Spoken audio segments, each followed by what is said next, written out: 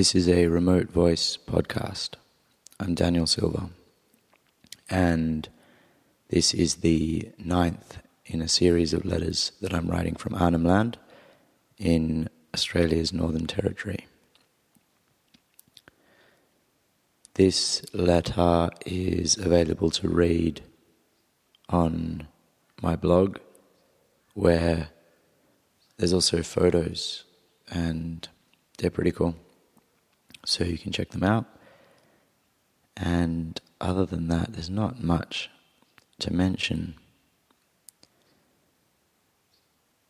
beyond that. So I think I'll just get into it. This one is called Portrait of a Buffalo Boy.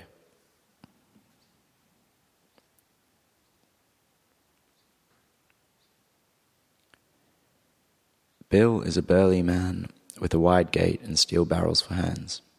His belly is a barrel, so too his chest. And like many men who spend their lives with raw materials, Bill's chest is full of a coarse humour that to some would seem insensitive, but to those with a sense for it is the very softness of his skin. For it's well known that men of tools trade in a secret currency of quips and slangs, whose value is measured by the extent to which they draw smiles from life's harshness.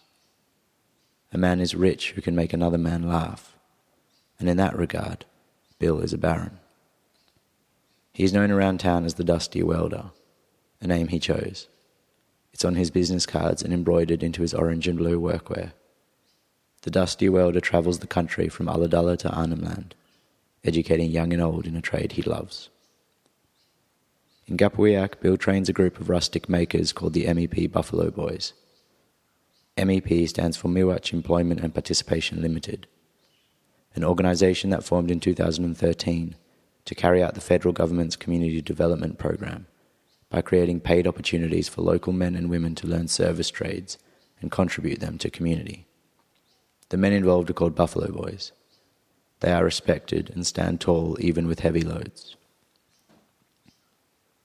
I met Bill in a spacious open-air workshop strewn with rudimentary inventions. A sofa made from car seats on 2 short stacks of steel rims. Several buffaloes with bodies made of barrels, heads, horns and legs from scrap. A couple of pot-belly stoves and a locomotive oven. In the centre, an oversized workbench laden with tools and pieces of kit. Bill wore a broad grin when I walked in, with Mara, my friend and colleague, to see him about a turtle and a fish. Bill spent many years boiler making to industry specifications. One day he put down his tools, picked up the little barrel in himself and said something like, "How about it, kid?" Then he turned back to his tools, this time to play. After some customary lines of comic courtesy, we got down to business. I described the picture in my head and Bill ran it through a series of cogs and pulleys in his own. He picked up a piece of chalk and started drawing on the workbench. "Okay, what we do is find a big piece." He stopped mid-sentence, as if he'd forgotten something and then remembered something else.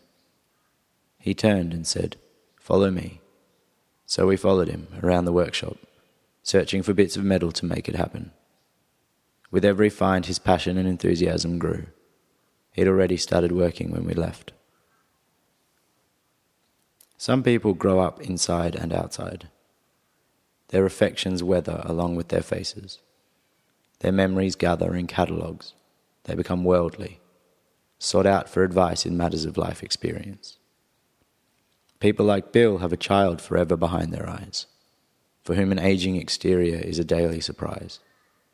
They can never be worldly, but they can be wise, because wisdom is not a matter of experience so much as a matter of perception. The following week, a group of students visited the Buffalo Boys to collect the frames.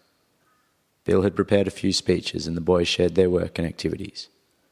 There was laughter and pride, and the kids returned with a new entry in their list of things to become. Since then, we worked around the clock to get these things made. To make the fish, I attached lengths of wire to the frame to form a body. On that I lay strips of steel mesh. For the tail I used a piece of old fence. Then a layer of paper mache on the front and rear, ready to paint with student designs. The midsection will remain exposed and house the bottom halves of plastic bottles, each filled with a small LED light and a coin cell battery. The turtle is also underway. Mara is working on it with some help from the students.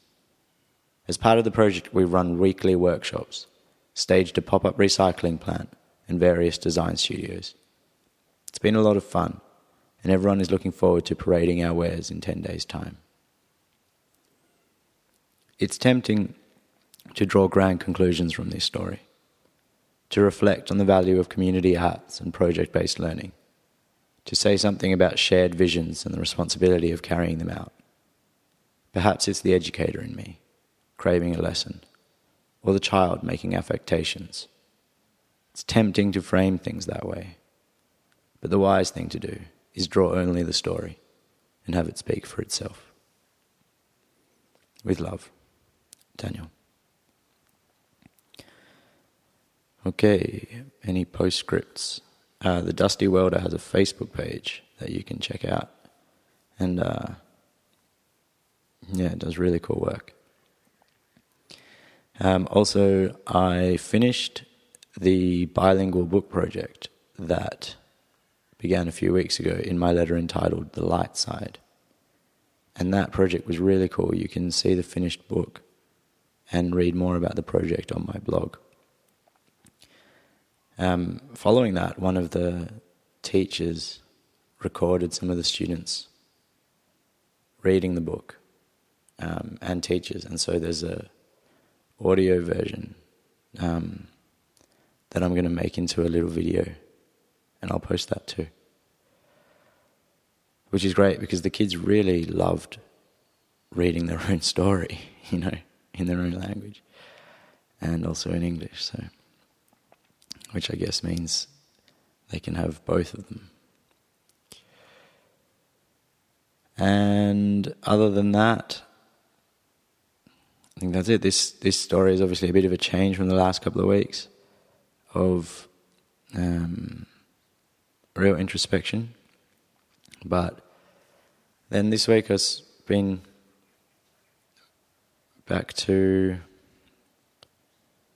something more like